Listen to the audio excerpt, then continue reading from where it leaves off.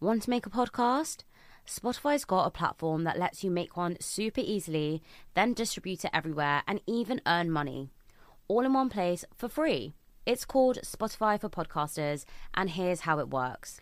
Spotify for Podcasters lets you record and edit podcasts right from your phone or your computer. So no matter what your setup is like, you can start creating a podcast today. Then you can distribute your podcast to Spotify and everywhere else podcasts are heard. Video podcasts are also available on Spotify, and when you want to take conversations with your fans to the next level, Q&A and polls are the best way to get them talking. With Spotify for Podcasters, you can earn money in a variety of ways, including ads and podcast subscriptions. And best of all, it's totally free with no catch. Ever since I discovered Spotify for Podcasters, I love engaging with my audience with the Q&A and the polls. And I also love the fact that I can upload my video podcast onto Spotify because I know my audience love watching it sometimes when they're traveling on their commute. I highly recommend you give it a try, and you can download the Spotify for Podcasters app or go to www.spotify.com/podcasters to get started. Hey guys, and welcome back to another episode of Millennial Minutes. I'm so grateful that you're all here with me today. And if you can, just really quickly press subscribe or follow wherever you're watching this video. It really helps me a lot. So today I'm going to be talking to you about why I quit my 9 to 5 and the things that you should know before you quit your 9 to 5. I was super lucky that I spoke to so many different people, mainly because I was talking about quitting my 9 to 5 for so long, that I just got loads and loads of advice. And because of that advice, it really finally helped me quit and do podcasting full time.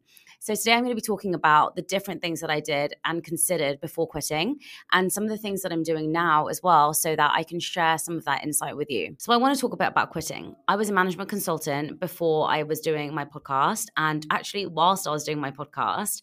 And I think what's really important about deciding to whether to quit something or let go of something, it's always really important to remember that it's going to be really, really uncomfortable.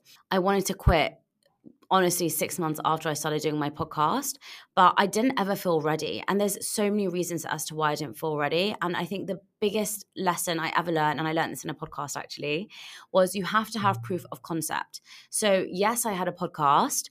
That was great, but I didn't actually recognize that I could monetize it until I think 3 months ago. So it was something that I wanted to do for so long, but I didn't have a proof of concept. I had absolutely no leads. I had no interest in me, and I had absolutely no way of making money from the podcast. And therefore, because I only got that 3 months ago, that's really when I started to take this seriously. Having a proof of concept is so important because ultimately you don't need to be making millions before you quit your job. You just need to realize that there is a space and there is an opportunity for you to make money. And what I mean by that is that you don't need to necessarily be making money, but you need to make sure that there is a possibility.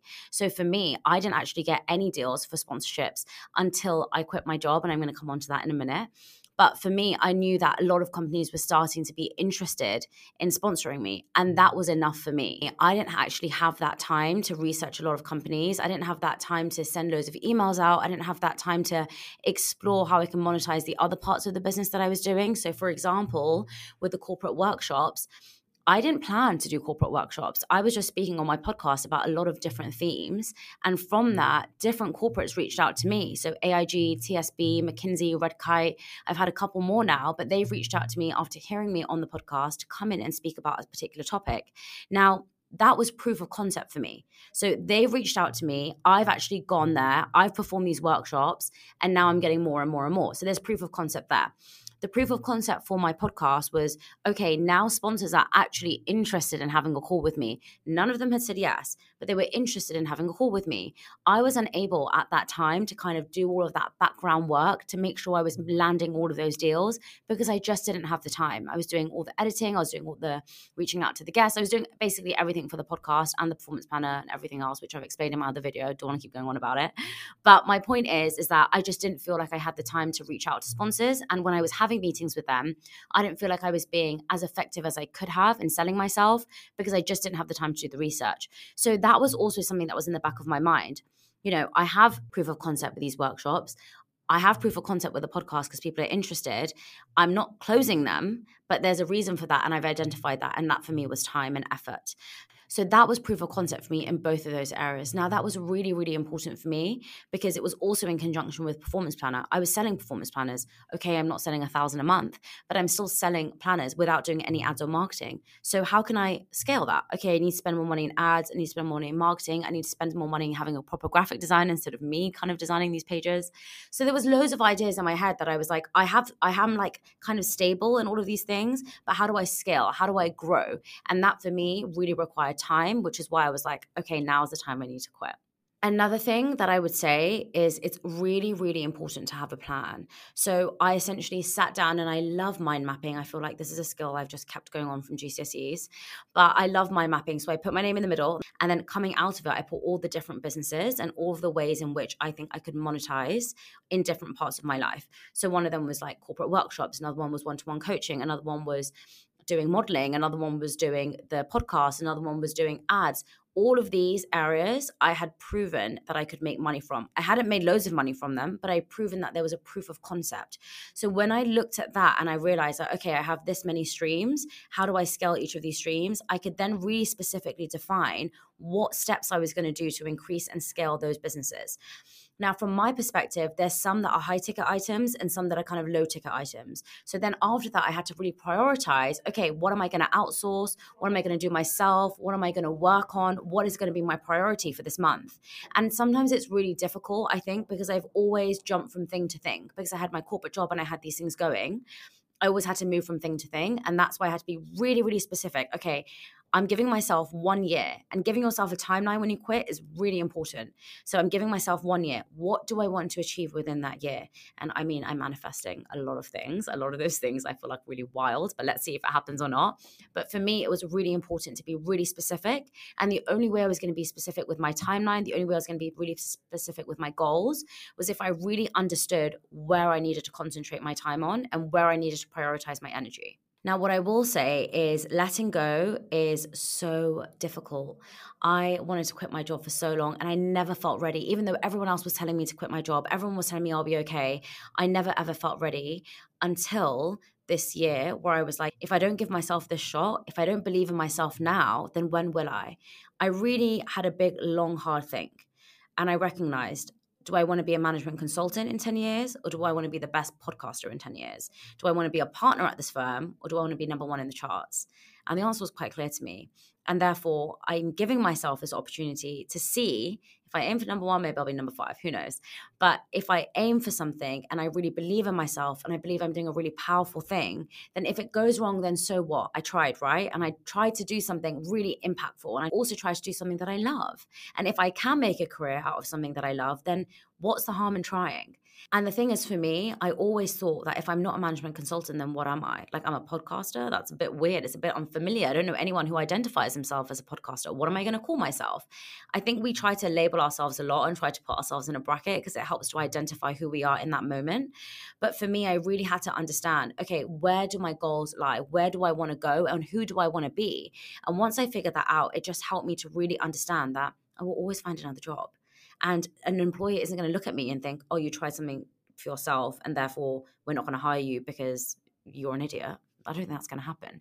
It's funny that the day I told my parents, I told my dad specifically, I was really nervous to tell him because for him, he really wants me to be stable and really wants me to be successful. And I think it seems like because I did both for so long, why can't I continue to do both?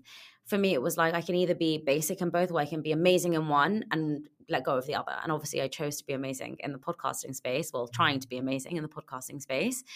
But for him, he was like, keep your job and then kind of do this on the side. I remember reading all these quotes that said, when you let go of something, something else will come for you. Like when you close one door, another door will open.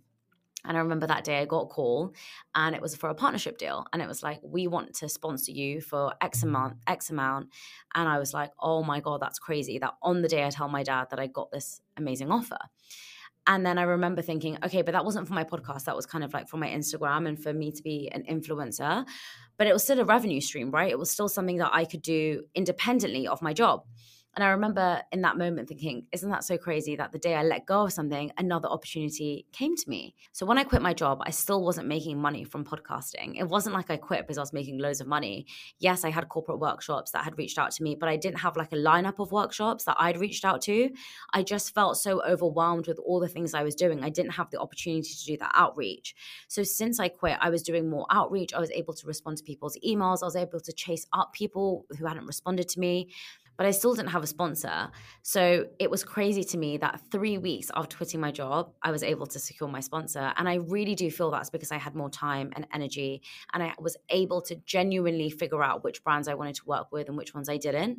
So I wouldn't say you need to have everything figured out before you quit, but I would say you need to have a plan and you need to understand where your gaps are and how you're going to fill those.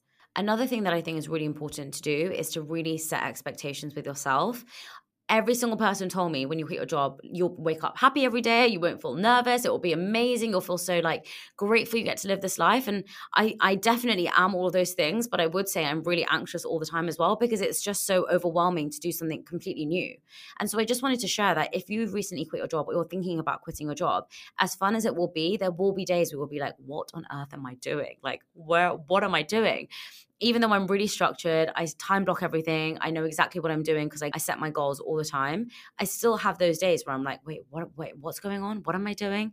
Because I think it's such a different change from being in a corporate job. And so I think people don't talk about how up and down it is and how crazy it is all the time. It seems to be like that for me at the moment, and I'm sure I'm going to find my feet in it.